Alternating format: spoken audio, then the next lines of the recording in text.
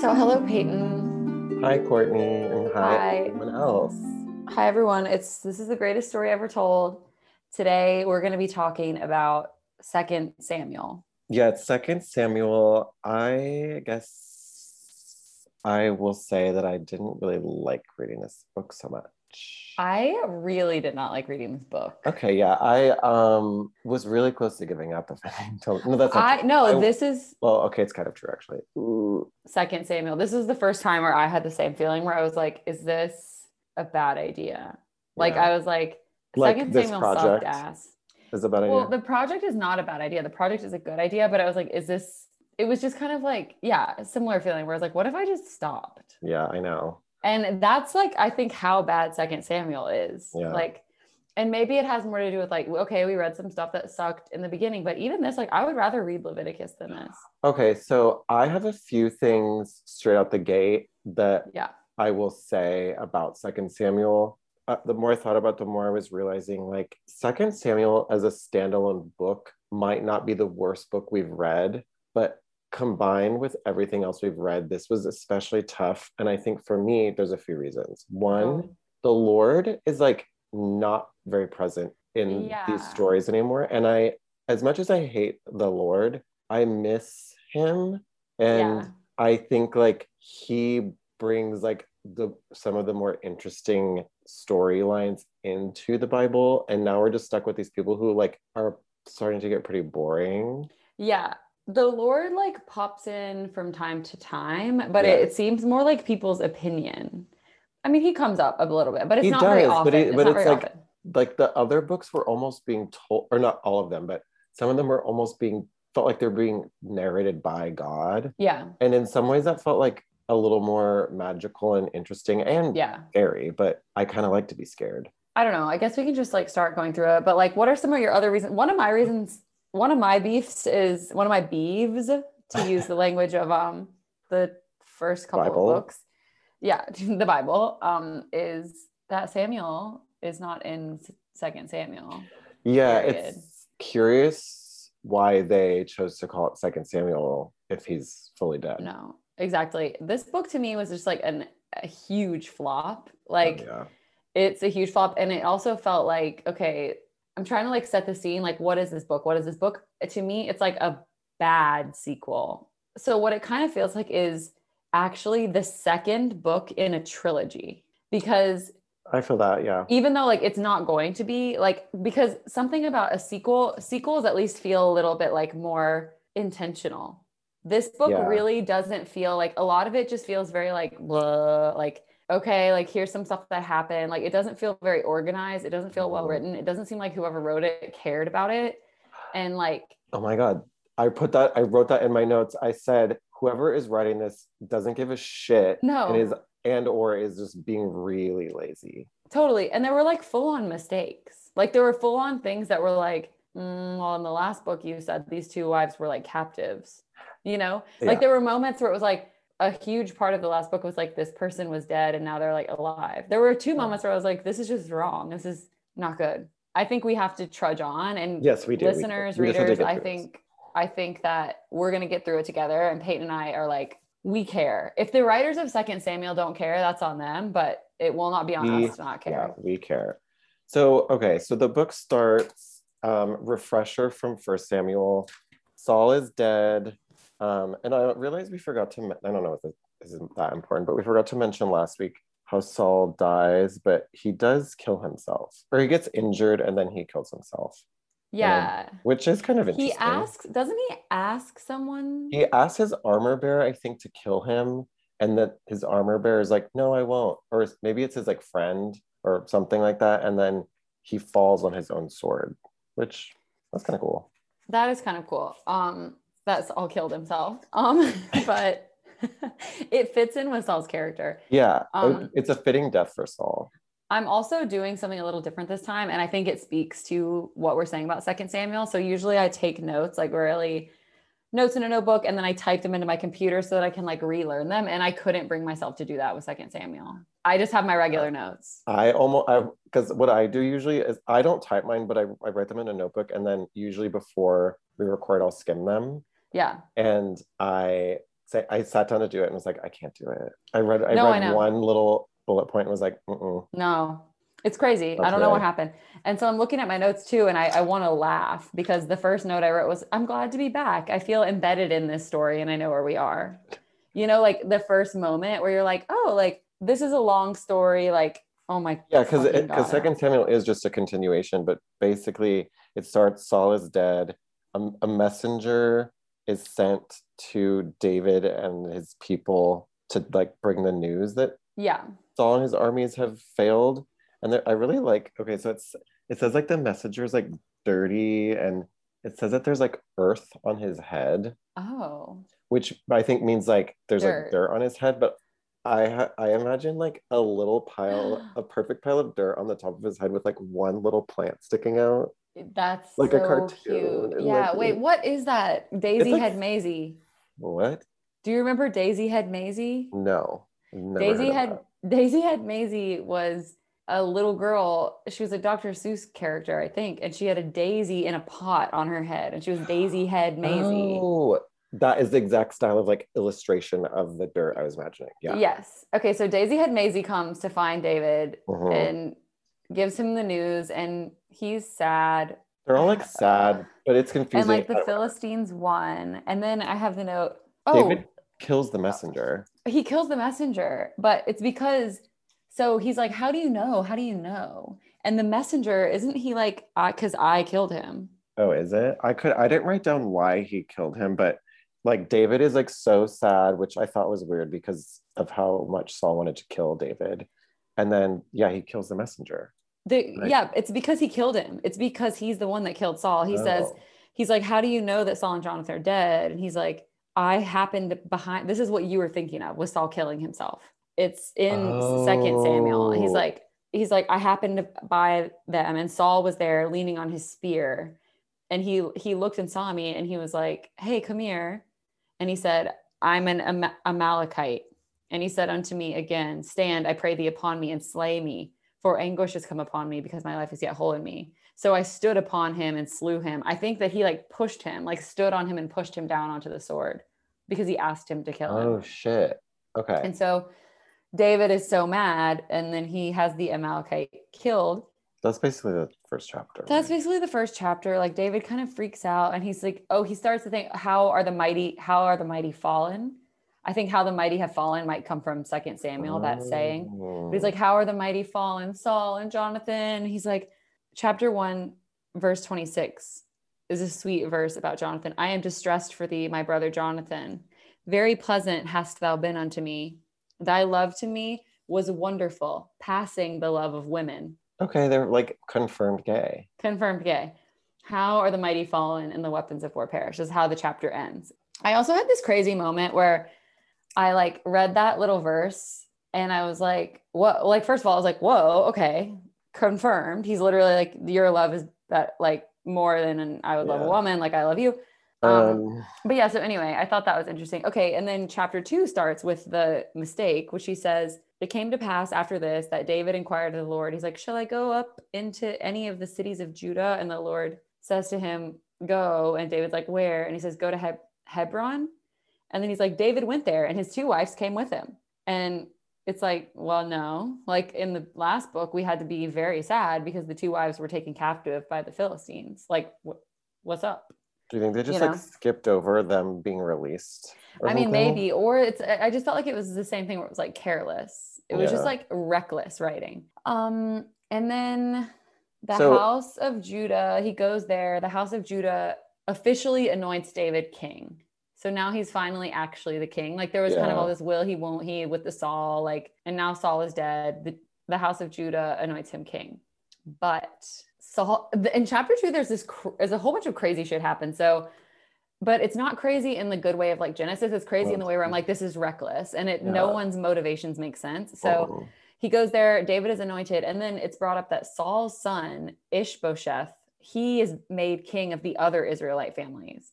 The other Israelite families decide, like, no, Saul's son is going to represent us. And so then in chapter 2, verse 13, the weirdest battle happens at a pool.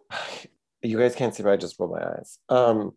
I fucking hate this part There's too. so many moments in Second Samuel. This is the first one where I was like, I don't even care to try and understand what's going on because Yeah. this is so confusing. Almost feels like intentionally confusing. Yeah. Actually, no, I think what you said is right. It feels careless. It's like reckless. whoever wrote this shit it feels like reading like a high schooler's essay, like a high schooler who wrote an essay and didn't give a shit about it and like might not be a great writer. There's a lot in this little section. I mean, the whole book that feels like, whereas in First Samuel, everyone had very clear motivations and there were, where everyone was coming from. Even if they were complicated, like Saul, we could understand him. None of the characters in Second Samuel, like I couldn't cast them, for example. I can't think of somebody to play them. Like they don't have any traits. And so basically this rivalry is set up between David and the descendants of Saul, who think that Israel should be theirs, that they should be in charge. And so there's all of these battles and wars, and that's kind of what most of the drama, quote unquote drama, in this book comes down to. But it's like, it's so kind of stupid and irrelevant to like, I can't see any way where the things that happen in this book could be relevant in the future, is kind of what I'm saying. Yeah. Like, I can't see any way that it's relevant even to the story of God. Like, it just seems like we're not learning anything new. So basically, but I do want to talk about this crazy, weird thing that happens at a pool. So the people of Judah are following David. Everybody else is following Ishbosheth. They're these like two sides. And this guy, Ishbosheth, Abner, is Saul's son. Yes. Saul's son. And this guy, Abner, is kind of like working on behalf of the Saul people. And they decide to have this meeting. So like Joab, who's on David's team this whole time. Joab is on David's team. Abner is on Ishbosheth's team.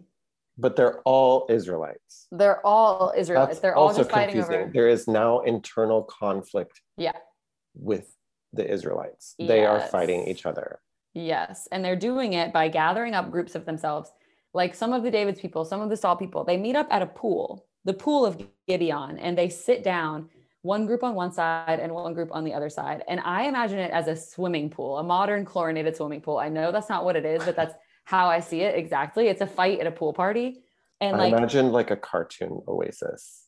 Okay, that's cute too, but for me, it's definitely not what it is either. It smells like chlorine. Like I smell it. My feet feel the chlorine like on the bricks. I love that feeling. I know. Then they just decide to absolutely throw down, and there's like 12 on 12 it's 12 people against 12 people. And then they each catch each other by the head and thrust their sword in the fellow's side. So they all fell down and died at the same time. That's impossible. Impossible. Everyone stabs and kills each other. So all 24 people collapse to the ground, bloody, stabbed. And then there's another battle. During this battle, at some point, there's someone named Asahel, and which is cool that there's someone named Asahel. And so it's the weirdest battle. Abner loses the battle by some weird technicality. So like David's people are kind of in charge. And Asahel is from the David group. In chapter 2, verse 23, Asahel just starts chasing Abner, like following, running right after him. And apparently Asahel is like really, really fast. That's his quality.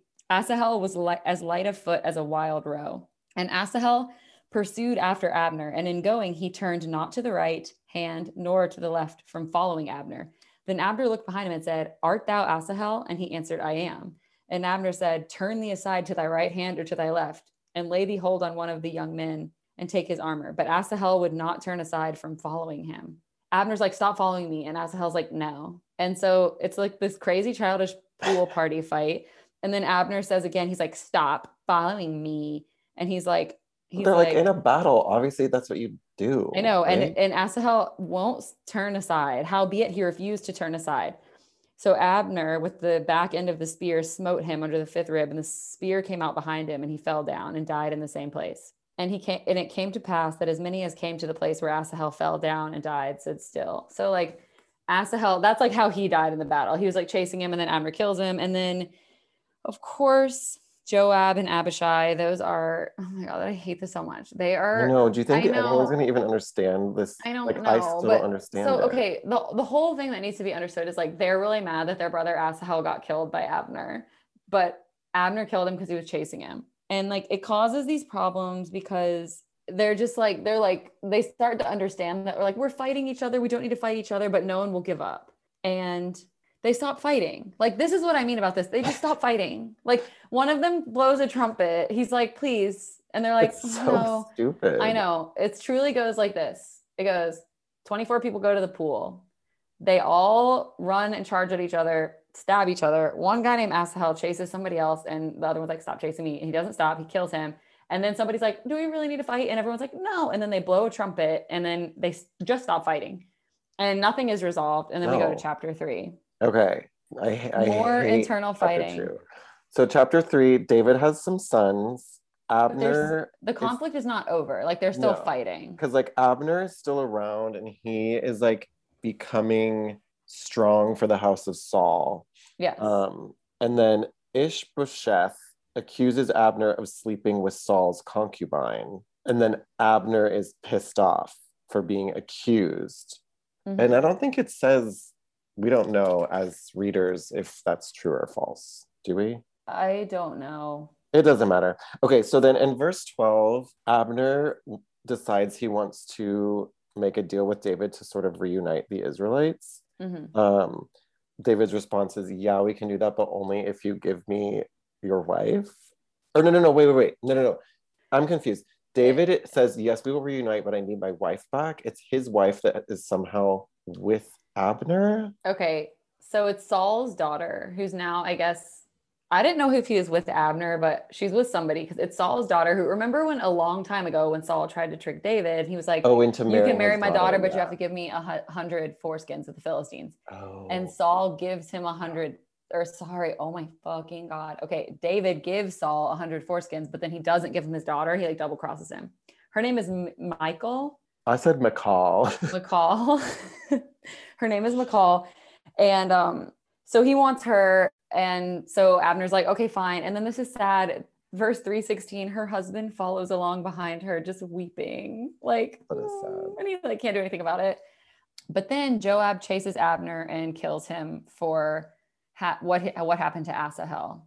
So one of David's people then kills him. And I wrote this note here that's just, everyone's motivations are crazy, and everyone seems like a robot that's malfunctioning. Like, even David in that moment, who's being like, yeah, we can make an alliance. And he's like, but I won't show you my face. Like, he does the weird thing where he says, I won't show you my face. Yeah, yes, we can make an alliance. You have to bring me this wife that's supposed to be mine because I got all those foreskins. And then he brings him, and then his little assistant kills Abner. And it's like, everyone's just like, ding, ding, ding, ding, ding. Like, okay, and then David is pissed off at Joab because I don't think he didn't want him to kill Abner. So David tells Joab that his family is going to get leprosy and like always be hungry. Yeah. It feels like the most complicated, nonsensical high school drama where you're like trying to follow the drama within like a little clique of high school like hot girls and boys, you know? Well, moving on to chapter 4. Yeah, at a certain point, the Israelites are happy and they have one king. It's in chapter 3, around 38. It's kind of saying like the Israelites are happy. They have one king. It's David. And he says that everyone who is responsible for killing Abner is going to be punished for their wickedness. And that's kind of when he goes into what's going to happen to the Joab family. So now we're in chapter 4. So in chapter 4, this book is also confusing because there are 1 million goddamn characters. And they also pretty frequently reference people who are dead. So okay, yes, that's what I was saying. In chapter 4, it's like all these people are fucking dead. It's Saul's sons, right? Yes. So in chapter 4, Jonathan, who is Saul's son but is dead, had a son, obviously before he died, who can't walk. It says he's lame in both of his feet. This son's name is Mephibosheth. Which also like, oh my God, we can't keep doing this. No, we can't talk about someone named Mephibosheth. It's like Ishbosheth and Mephibosheth. Mephibosheth? Like, I don't know. Maybe that's mean to say, but like, I can deal with David, but it's like adding insult to injury. Like it took me forever to get it into my head that his name was Mephibosheth. I had to sound it out like 17 times. Yeah. So yeah, there's Mephibosheth, and he will be, he's part of this book for a while. So the other thing that I noted that happened in chapter 4 is that some of David's men sneak away and kill Ishbosheth. Yes. and David is pissed and cuts off their hands and feet and hangs them. I literally already forgot who Ishbosheth is. Yeah, it's Saul's son that was like, Son. but the thing is, my Wait, so note on Saul's that, son Jonathan died, but Ishbosheth didn't I die? guess Ishbosheth didn't. I hate this. But my note for that part truly was underlined, this story should be over. Yeah, Like, and we're just starting. I have in all caps feeling bored, dot, dot, dot. Yeah, chapter 4, feeling bored already. So anyway, oh my God, like I would rather just talk about peeing during therapy than Me even too. dip back into this. Yeah, they sneak over, they kill Ishbosheth, no one cares. Chapter 4:7 was something I don't even care about. Chapter 4 also says David is being perfect again. And he's like, this also pissed me off about this book because the whole thing that happens is somebody kills someone on David's behalf over and over and over again. Like this, like, okay, they killed Abner. He's like, don't kill Abner. They killed Ishbosheth. He's like, how could you do that? Like people are doing it for him. He's not asking anyone to do it. And like, it's all about David just being perfect. Like he's like never happy that his enemies were killed. And it's like, it feels really heavy handed too. Cause it's like, look how good of a king David was.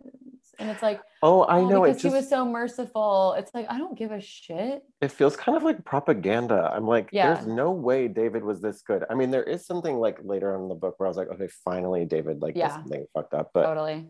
Yeah, it's like this little amazing baby David is like, don't kill my enemies. Like, what are you guys doing? It's like, no, you obviously want them to. Yeah. Well, or like you have to ask too, or like I have to ask myself, like, at what point are they going to listen to him? Like, it's like on one hand, David is like, whose fault is it really? Because it's like David is like, don't kill my enemies, but at the same time, he's like, don't kill my enemies, and then they just keep on doing it, like, you know. But it also makes you wonder, like, what kind of leader is David if everyone keeps going behind his back? Totally. Is he like a lazy piece of shit who can just get walked all over? That's what it sort of seems like. Or is he just like so boring that people are like, okay, we have to do something and just like sneak around and murder? I don't know. I think he's probably giving mixed messages. I think so too. And like maybe all of his thing actually about being like, I don't want you to kill my enemies is fake. It seems like it. Where that's where the mixed messages are coming from. So chapter 5, I don't know. Nothing in that chapter really mattered too much to me, except for David was 30 when he became king. And I think that's cool. Well, in chapter 5, David conquers Jerusalem, which becomes the city of David, which I feel like that's kind of significant. And he gets a palace. Verse 24. Wait. I have something that I actually did think was cool. Okay, something that I've been noticing about the Bible, and I would love to talk more about, is gift giving in the Bible. I think is really cool in some ways, because a lot of what the gifts given in the Bible are like raw materials. You know, like I feel like in the Bible, when somebody gets a gift, they'll be like, we gave them like 20 pieces of bronze and like 10 logs and like a bunch of wool, or like skins. You know? It's like skins. Yeah, sometimes. It's always like these materials, I feel like. And so in 5:11, David gets the gift of cedar trees and carpenters and masons. Like somebody sent people and cedar to like build this palace. And it kind of reminded me of the trend of, and I'm just happy because it reminded me of something like visceral that I wouldn't have thought about. But you remember this trend, which I absolutely fucking hated, of like cookie making gifts that were like, you would make a gift for somebody and it would be like a jar with like cocoa powder, flour, baking soda, and like it would have a cloth top for some reason. And then it would come with like, just add eggs and water or whatever, like, and it would be all this homemade kind of like stupid thing. I know. And that type of gift, crash my car. No, it makes me mad. Like it makes me mad to think about it. But at the same time, there was part of me that always was tempted to give someone a gift like that. Cause I think it's so easy. There is a little bit of like magic in the idea of like, I'm giving you the pieces and then you put it together into this beautiful thing. And it feels like a little bit, I mean, it reminds me of kind of shit I would do or was interested in as a kid. It's kind of like, I mean, maybe this is pretty different, but like Legos, where you get the box and then like you put it together. And there were so many things that I really liked as a kid, that it was like the gift was the pieces or the ingredients, and then I was putting it together. Yeah. And like that process was kind of like sweet and magical. But like, I think the aesthetics of the thing you're talking about is what hurts me the most. I just hate the like look of it. And also like, I Yeah. don't like baking. I think it's annoying, but I don't like baking either, but I think that there's something about the aesthetic, but there is also something about the idea of like, it's one thing if you're giving that to like some like a kid or something, but the idea of like adult, for some reason I'm seeing like adult women giving themselves that each other as gifts, and it gives me like a sensation. Like I'm just like I can't. yeah, no, I feel you. I can't fully describe it, but it I think makes it's me because it's like a also little squirmy. I think the thing of like at one point it was an original idea that really, really quickly turned into like a totally unoriginal fall back on like half-ass gift. And something about that is kind of scary, that maybe that's what's Uh-huh. scary about it. It's kind Yeah, of like something I think of could just as easily become like hokey and totally. And I think also once it became more mainstream to do that, like giving that gift wasn't interesting because it's a stolen idea that has been stolen a million times at that point. yeah. But it's presented as this kind of like fun, like, oh my God, look Yeah. at this thing I'm bringing. Like, isn't this like a fun idea and like project? Like I'm giving you the ingredients, make the Yeah. thing. And it's like you stole someone's idea that stole someone's idea. There's like a Yeah, line it's of stealing, no and like stop pretending like it's special because it's it's not. no longer someone's idea. It's like I think there's something scary in the way that that is so repeatable. And then also it reminds me too of like, sorry, but I want to talk about this instead of fucking Second Samuel, which is Yeah, me that too. like a similar kind of thing is something that's in the same vein as this, that like I can barely even like look at head on anymore, is like a gift certificate for something special. Like when somebody gives Oh. somebody a gift certificate for like one home cooked dinner, like, and then they add like Do adults do that? okay, well, this is what I'm telling you is that I was at my mom's house recently, and she has a new boyfriend, and like I really did not investigate this very far because I saw this thing on the fridge and I was like and I didn't even look at it. Like it turned me off so much that like I didn't even pursue it, and I looked at it every single day, but I would like blur my eyes so I wouldn't have to like really dig in. I suspect it was from her new boyfriend, who's like a really boring guy. Oh my God, I hope my mom doesn't listen to this, but she won't. So he's like just a boring like generic guy, and there was this note, and the only words I could see was like, this certificate cannot be exchanged for like any like, you know, kind of. And it reminded me of like making those kind of certificates and using the language of certificates on it to kind of try to be cheeky and fun, like being like, this certificate is not redeemable by anyone else, or like this Oh certificate God. expires never, Yeah. like at the restaurant, like what restaurant is like of your choosing, like this ticket is redeemable like anytime, you know what I mean? And it's like, I mean, it's a pathetic excuse for a gift in yes, general. exactly, but it's presented as if it's like this so meaningful sweet thing. Yeah, I mean, and once again, it's like relying so heavily on like aesthetics, but also like I'm like searching for the Okay, word. it's Like, I get what I know what it is. It's like this paradox or something, because it's like it's relying on this aesthetics of intimacy and sentimentality while also being the most unoriginal thing. Like it's relying completely on, it's the thought that counts, yeah, but the thought, there's no thought. there is no thought. And it's also these gifts are interesting because everyone is lying to each other. Like the Yeah. person giving the gift is lying to themselves, Yeah. saying this is a good gift. The person receiving the gift is lying to themselves, saying they want the gift. And then they're lying to each other about the gift. It's like the basis of these gifts It's is scary. lying, Deceit. Yeah. deceit. It's Yeah. crazy. It's really But crazy. like Like it fucking works. It's like how? I think it works because of that, because it's based on everyone lying. And so it's kind of like if one person gives up the lie, like everyone has to. Oh my God, you're right. It's like the perfect It's like in too crime. deep. Yeah, Yeah. everyone's in too deep. They can't escape the gift certificates in the cookie jars. Yeah. It's the perfect crime. And Wow. if I ever found myself like so strapped to like have to do something like that, I think I I would be wouldn't. like, I I would couldn't. be really scared, and I feel like there are situations though where you can't give nothing. And it's not for people that you actually care about. It'd be like for like I'm having this crazy like trying to think of a scenario where it's like, okay, if it's like somebody, no, that you could always give nothing. I was gonna say like if it was like a family member that you got a Secret Santa. Okay, you drew somebody's name, like a cousin on Secret Santa, and it's Secret Santa, and it's the day of, and it's like it's gonna start in like 2 hours, and you can't think of anything. I guess you could get a gift card. Yeah, getting back to the Bible. So we're in chapter 6. Chapter right? Well, okay, there's there's something in chapter 5 too. So he builds this palace, he gets more wives, he has 4 more kids, and one of them is Solomon, which is going to come up later, I'm sure. Wait. 5:13. That's chapter 5? Yeah, 5:13. But Weird. David smites the Philistines, and then there's this weird thing. So David is going to battle with the Philistines over and over again, and then every time he's like, will you deliver them into my hand? And God is like, yes. And then there's this one time that's actually really weird and kind of funny where he's like, okay, I'm going to battle again. Will you deliver them into my hand? And God is like, I'm going to read it. It's 5:23.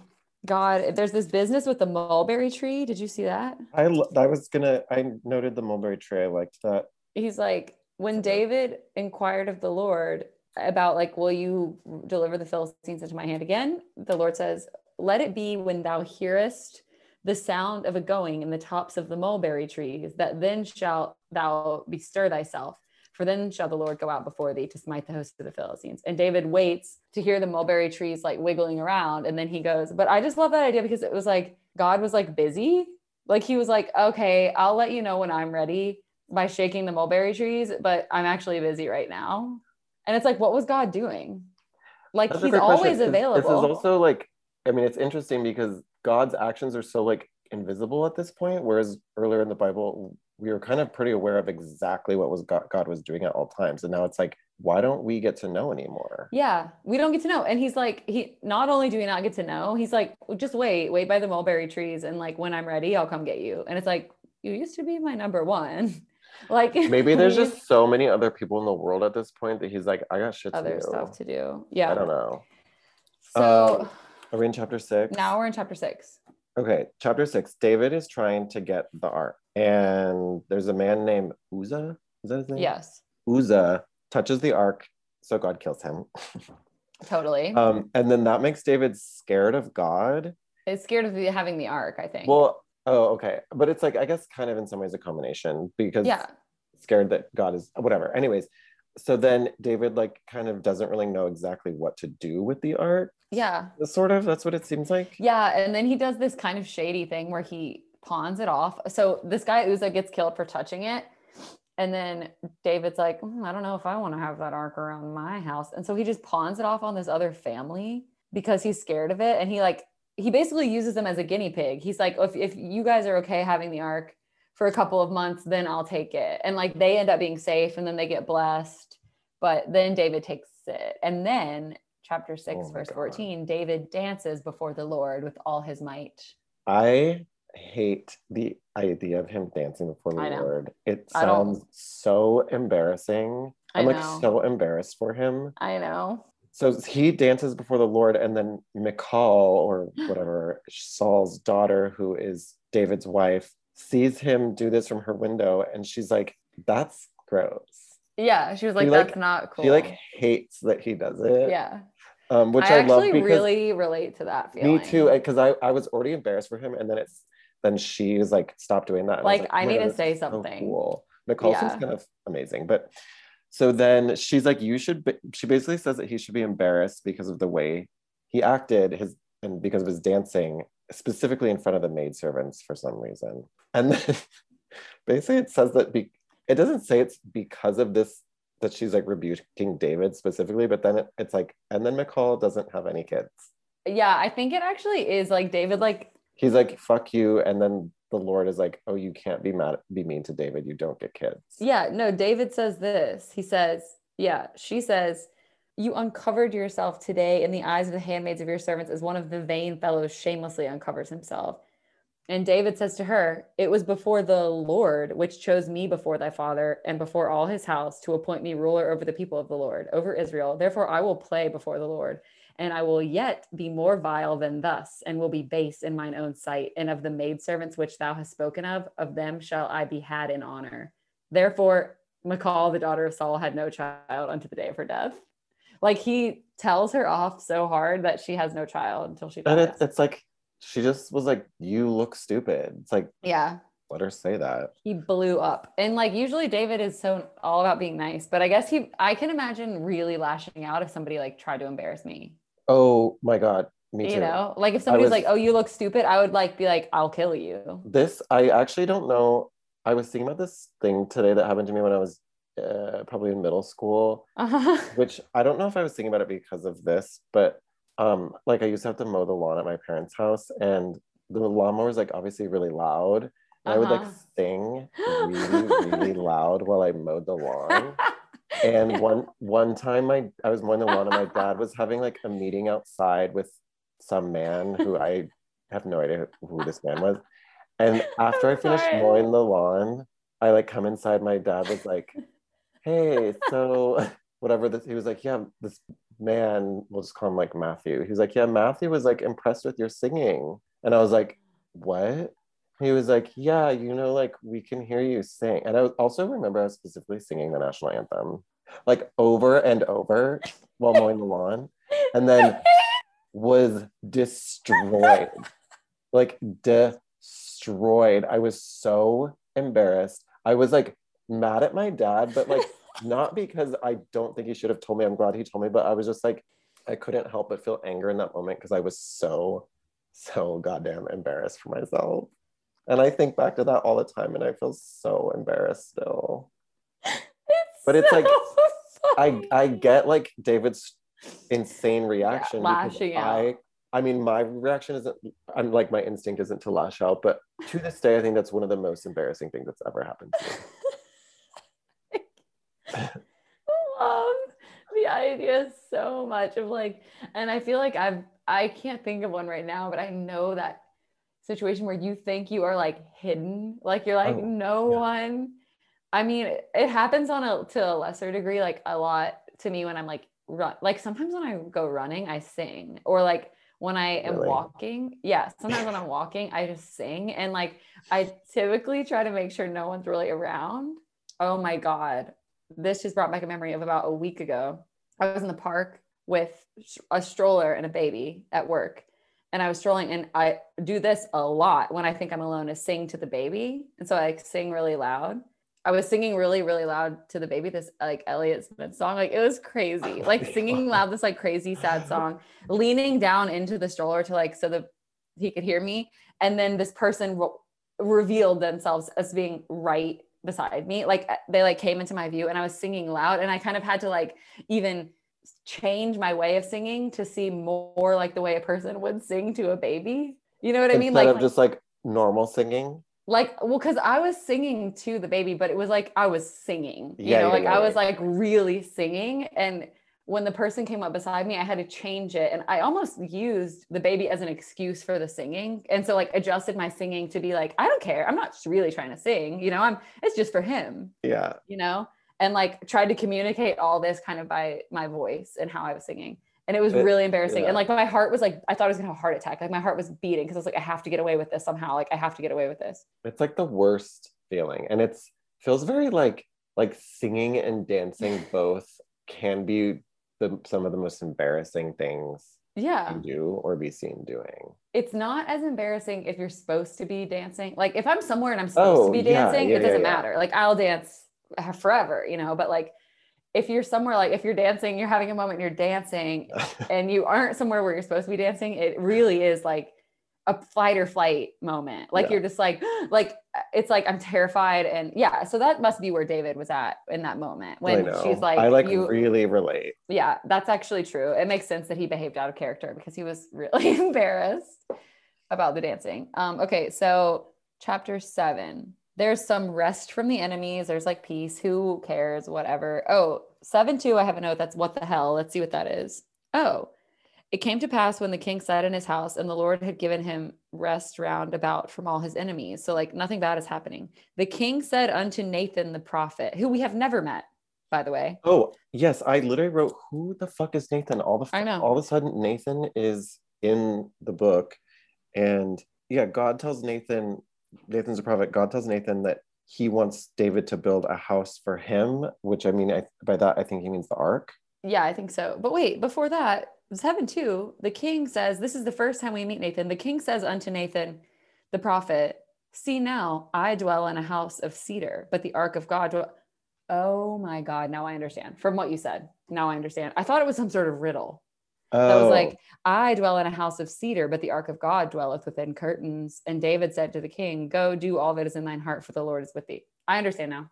I thought it right. was a riddle, but he's actually, yeah, Oh, he's saying like yeah. the ark of the Lord deserves to have a house. And the Lord is like, yeah, I want a house. And then like a lot of this book is David just like saying stuff that God has done for the people of Israel, like good things. It's like really boring. There's one, okay, verse 12. I wanted to ask you about this. It says, and when thy days be fulfilled, and thou shalt sleep with thy fathers, I will set up thy seed after thee, which shall proceed out of thy bowels, and I will establish his kingdom. Okay, so when I first read that, I thought about coming out of a butt because it says I will set up thy seed after thee. It's like, okay, come. And then Yeah. which shall proceed out of thy bowels. What is this talking about? I think Or that's like so gross. I think basically, well, I just like didn't think you say come coming out of a butt. Like it was just very like um I understand completely what it means actually. So Okay, when well, thy days glad be you do. fulfilled and thou shalt sleep with thy fathers, when you die, I'll set up thy seed after thee. I'll set up the generations that will follow you, which will proceed out of thy bowels. I think like bowels is kind of a mixed up thing where it's like women like in their stomachs and all Oh, of that. okay. I mean, or your thing might be right, but No, my like, thing is not right, but it's like all I could think of. And then I was so distracted by that thought that I couldn't even like begin yeah. to understand what it was actually saying. Anyways, is there, I feel like This seven part is made me like, feel like God was kind of a bad boyfriend. He's like, this part is kind of weird because he's like, what can I do? Like, David's kind of being like, what do you want from me? He's like, what can David say more unto thee? For thou, Lord God, knowest thy servant. For thy word's sake and according to thine own heart hast thou done all these great things to make me know them. He's kind of being like, I know, I know. Because God is like reminding him of all this stuff. And David's like, I know. What are you trying to get from me? And mhm. he's like, I'm doing all these things for you. He's just kind of like, I don't know what you want me to do. And I kind of relate to that because it's like, it feels like a bad boyfriend insofar as like I've had boyfriends in the past where it's been like, I really don't know what you want from me. You know, it's like Mhm. it doesn't seem like you like me. Anyway, it just feels like it's like, I don't know. David's kind of being like, I don't really know what you want from me. Like I get it, I understand everything, but I just don't know what you want from me. That's all. And then chapter 8, For a chapter, I just said David fights and kills more people and yeah, gets that's what I annoying. said. It's David boring. slays. It's boring. Chapter 9, Chapter 9. he says, is there anyone else left from Saul's family so I can show kindness to them for Jonathan's sake? I thought And that was sweet.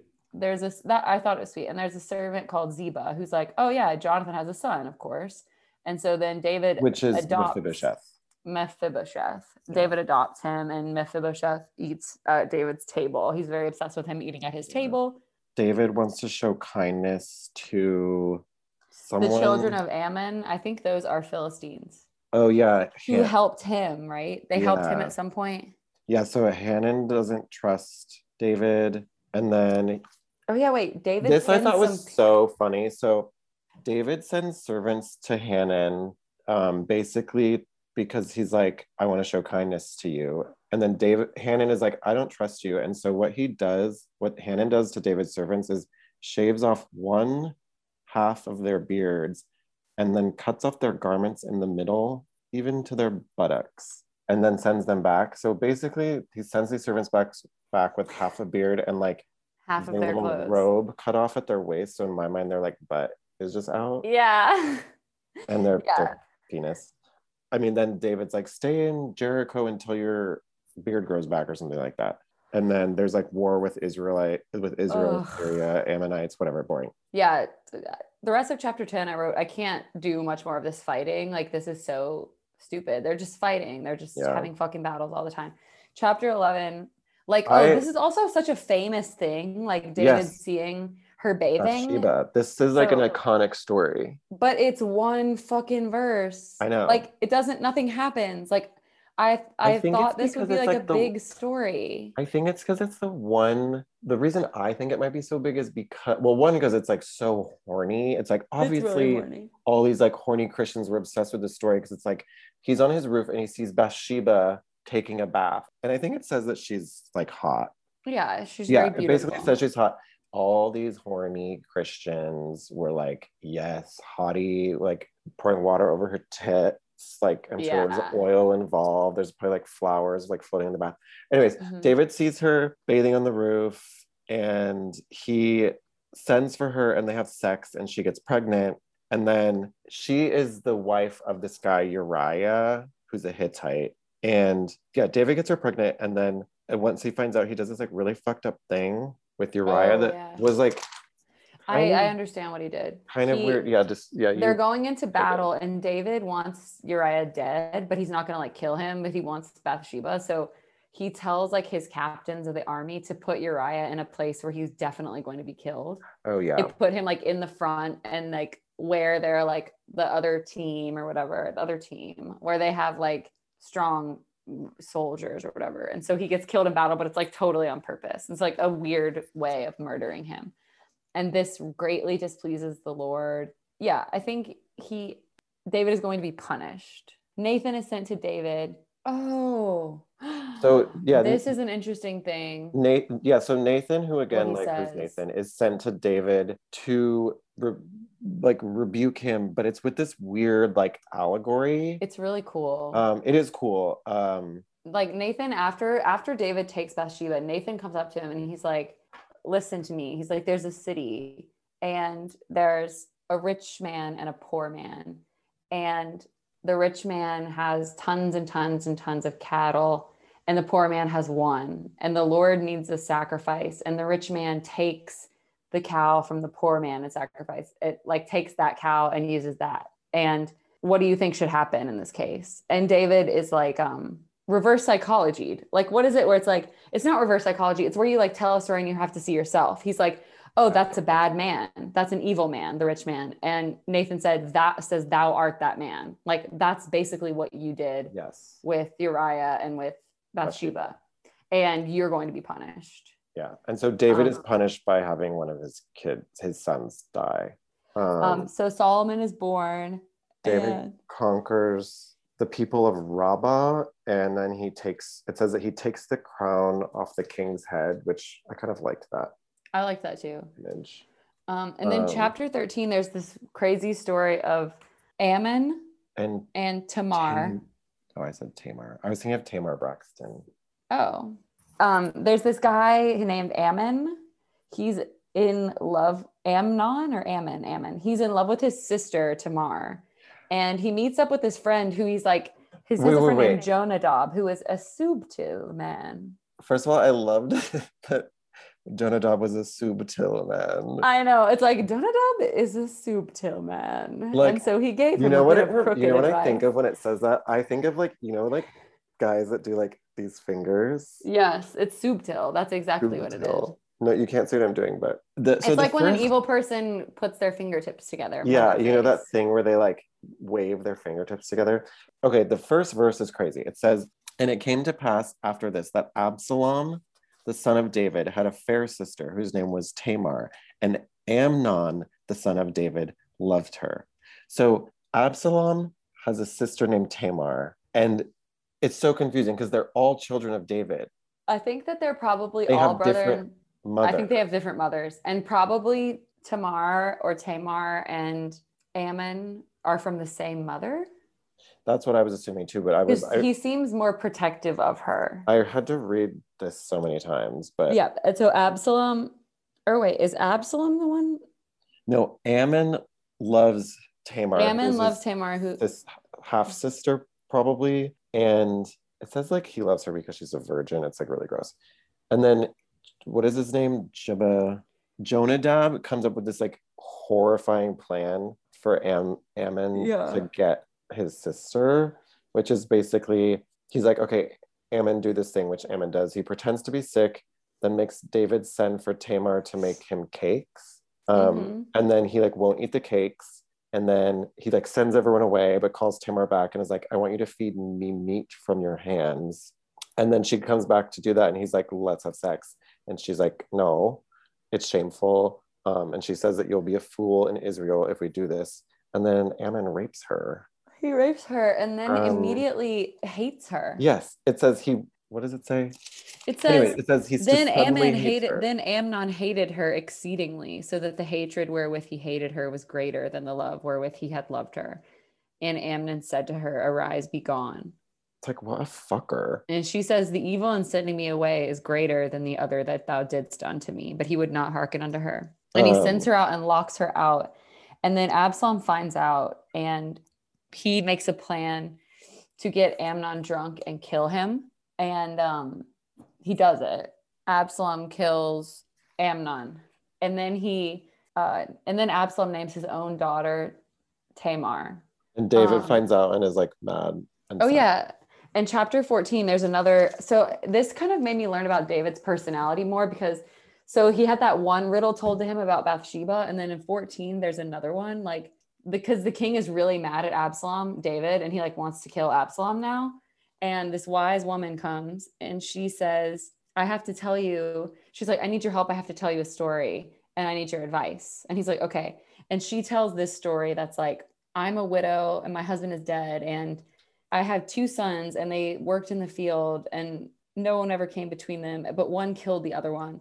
And the whole family is risen against me and they want to kill my other son. So one of my sons killed my second son. And now everybody in my family is so mad they want to kill the first son. And she's like, I don't think that's right because then all of my sons are taken away from me. And he's like, you're totally right. You shouldn't kill the other son. And then again, she's like, well, now, ding, ding, ding. Don't you see? That's what you were going to do when you wanted to kill Absalom. And he's like, hey, did my family send you? And she's like, actually, yeah.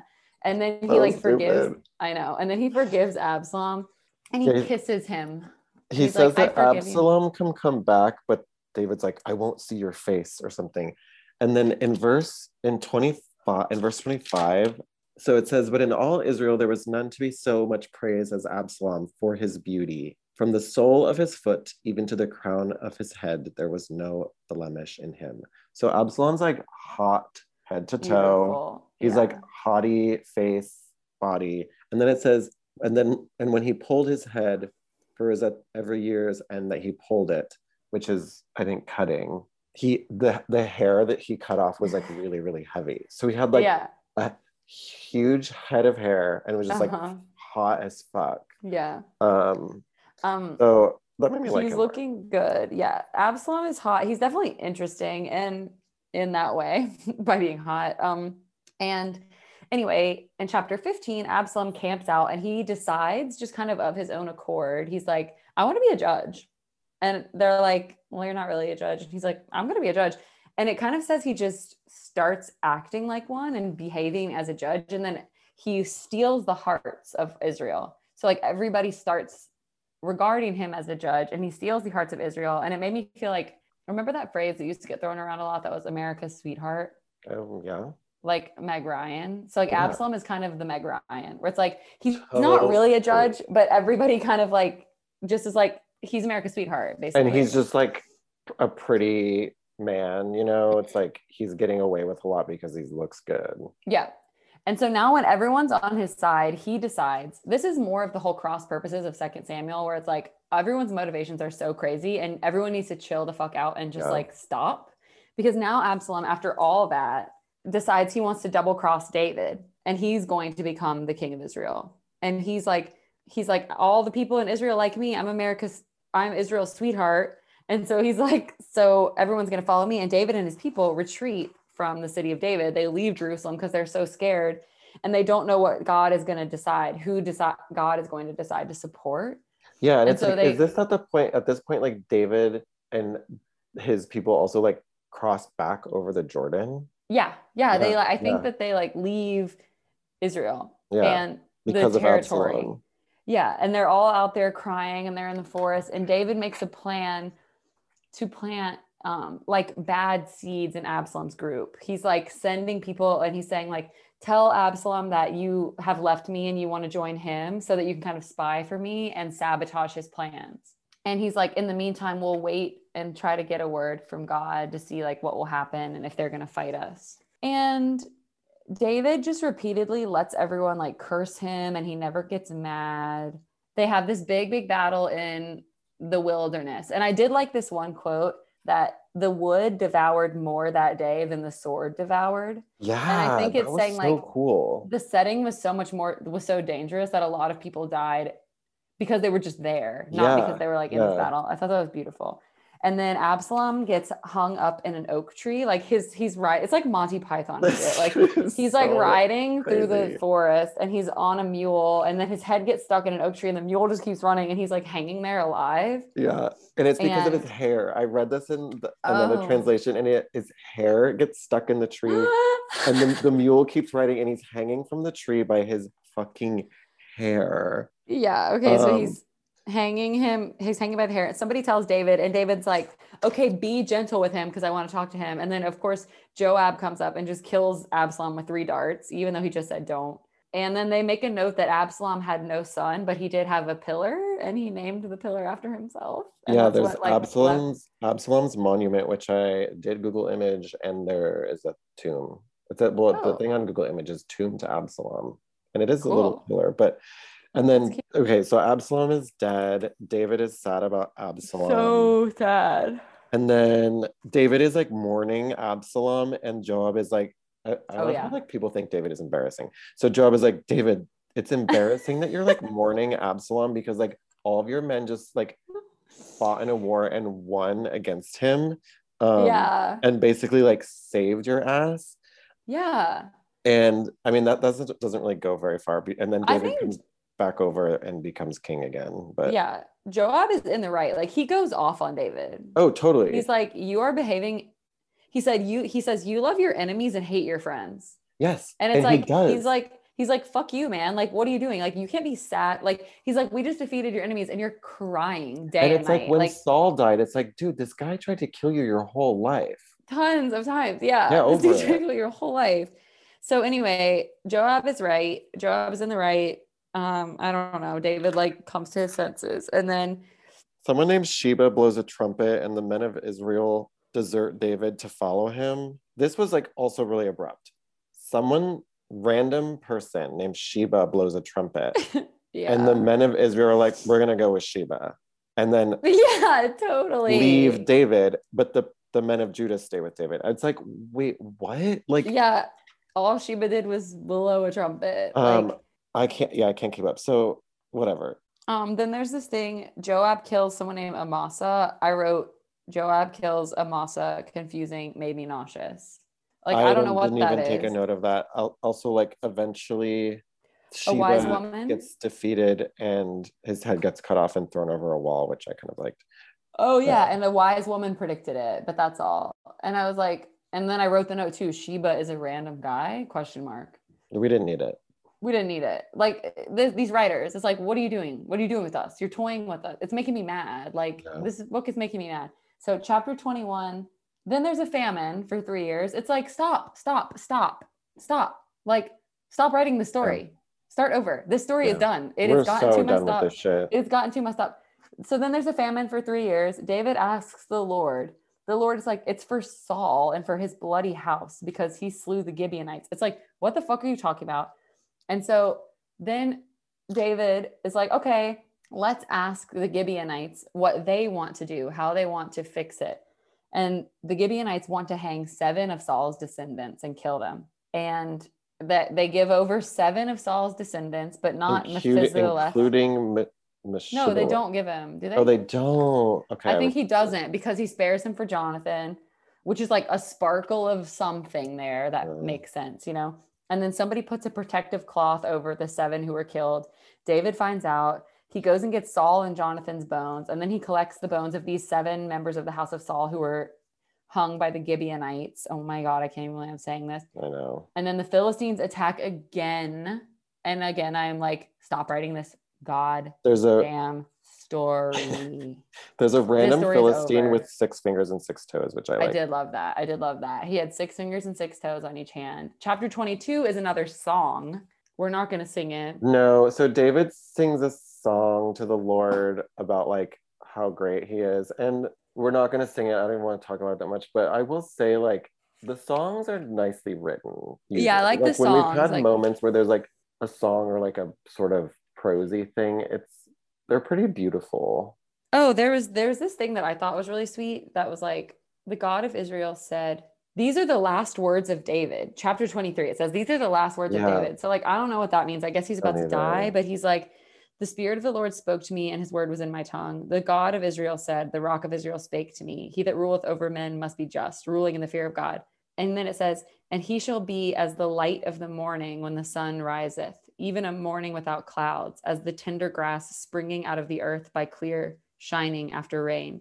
And I think that he's describing how a leader is supposed to be, like gentle. Because I think David's whole thing is gentleness, but it's just like too much. Like David is too soft of a king. And that's what this book is about. Yeah, I mean, and we see the he's singing, he's results crying. Of that. It's like no one is like listening to him and everyone's disobeying him, and also people just randomly like ditch him all the time. Yeah, people ditch him all the time, and they're also like, man, like we're trying to protect you, and you're like crying and sad, like you love your friends more, you love your enemies more than your friends, like you're too loving. Wait, it's because also you're really making us feel bad because he's like the gay king, and he's like so bad at being a king. Oh my god, he's the gay all king. He's doing is dancing and crying, and he doesn't like anything. So he doesn't like to fight. Like no, David is a gay king. He's a bad gay king. I mean, honestly, I don't want a gay king. No offense.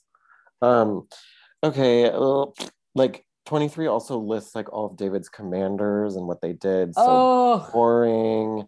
It's awful. In chapter 24, whatever. God is mad at Israel again. Why? I don't know. I wrote the same thing. Why? No reason. This book needs to be over. 15 pages ago. And now they're like I got so mad when it said that. It was like, and then the Lord was troubled with Israel. It's like, no, honey, we're wrapping up this book. Like we're not doing anything else. Coming out of my ears. I was like, I cannot do this anymore.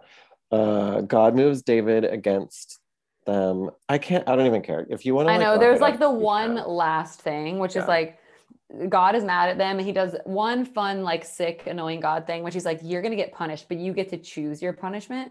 And he gives him so weird and kind of cool. Yeah. Weird and psycho. He's like, you get to choose your punishment.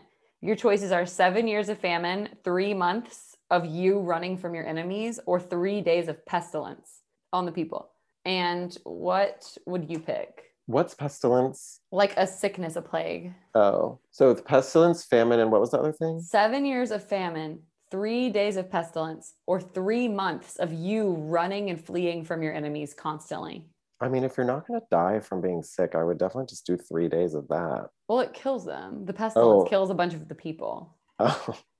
Unfortunately, I would still choose the 3 days pestilence. I think I would too, because I'd rather just die than be like dealing with all that shit. Especially if it's over with. Anything in this book, I would probably choose death over a prologue. That's what David chooses. David chooses it. And then he's like, again, like David's last, I'm so sweet. He's like, kill me, not them. And they're like, no. And then David has to build an altar on a threshing floor of some sort. And then the plague ends. And then the fucking book of 2 Samuel ends.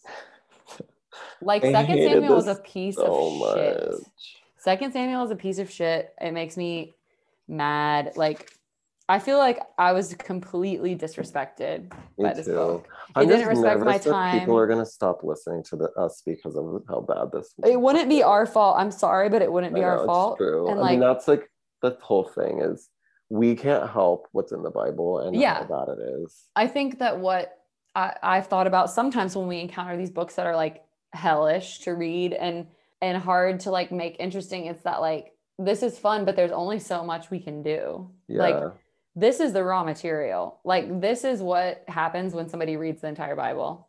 And like, we can't change that. If our like recounting this story is confusing, like it's because it is confusing. Like, we obviously probably could be doing a like more succinct summary, but like I think it's good that it's confusing so you understand like what the reading experience is like. Yeah. It's not confusing because we're stupid. It's confusing because it doesn't make sense. It doesn't make sense. And what we're trying to do is make it make sense. Yeah. So do we want to rank it? I know exactly where I would put it. It's Genesis, Judges. What we have right now is Genesis, Judges, Exodus, 1 Samuel, Deuteronomy, Numbers, Leviticus, Joshua, Ruth. I think that that's totally right, that ranking. I really want to put 2 Samuel dead last. I would rather read Ruth the competition than 2 Samuel. Me too. That's because it's 4 pages. Yeah, me too. Yeah, 2 Samuel's last. 2 Samuel to me is confusing. Don't care. The only thing, if I'm thinking of like, okay, the thing that I've been thinking about recently is me as a non-Christian preacher. I have the fantasy of like moving to a small town. Very specifically, here's my fantasy. I move to a small town. I become their preacher and I preach for a whole entire year, 1 year, amazing sermons, like kicking their ass. And then at the last day, I tell them I don't believe in Jesus and I never did. And then I run away laughing. Isn't that an amazing fantasy? And so this is what I mean. Being a preacher doesn't really have anything to do to me with like, it doesn't have to make sense. You just have to be able to like write an essay.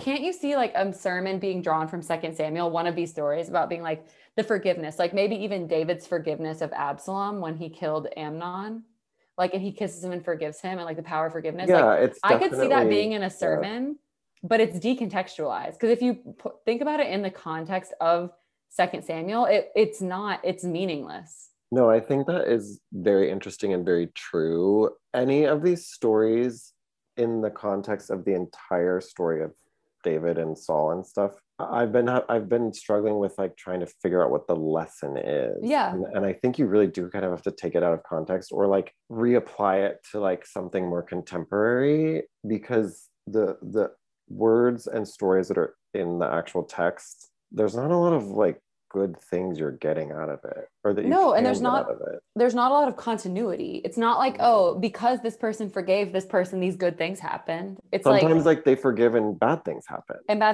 or they just like, it's like a dead end story. Yeah. And so it's kind of scary to think about Christianity as this thing made in churches every week. Like preachers are preaching about things, and the only way to make that happen is using this book, but like taking little pieces of it and then just kind of making it say whatever you want. I mean, I think that's what happens a lot. And it's like, I think that's the only thing that could happen is what I'm saying. Like, that's what keeps it afloat is this kind of like endless rhetoric of like, okay, what can I build out of this to carry me to the next Sunday? What can I build out of this to carry to the next Sunday? Well, and like the story of Bathsheba is like talked about a lot in those circles, like pretty much isolated from everything else in the book. Yeah. And I think what's the lesson that you usually learn with that? It's about temptation and like what happens when you like give into temptation, specifically sex temptation. Yeah. You know, because David gets fucked over because of what he does with Bathsheba. But that story is completely taken out of context, or it was when it was taught to me. I guess even in the context of the whole book, you could be like, yeah, like he gets something bad happens to him because he like has sex with Bathsheba, but it's like equally bad things happen to him for no reason and other reasons. Why is this one sticking out so much, and why does this one get chosen? You know, just because it makes like the most logical sense. It like kind of is aligned with like our general understanding of like morality and like good and bad. You know. I hated this. Well, me too, but we did it, and I love talking to you. Like it was fun. I love talking to you, but that makes it the only reason I read this was because I was going to get to talk to you about it later. So me too. I'm scared, and I hope everyone who is maybe listening isn't dead. No, you guys, it's going to be great. We're going to be doing this together. Just come on, keep listening. Yeah, keep it's listening, fine. Please. Okay. Next week we'll be talking about 1 Kings, I think. All right, bye. I love you. I love you.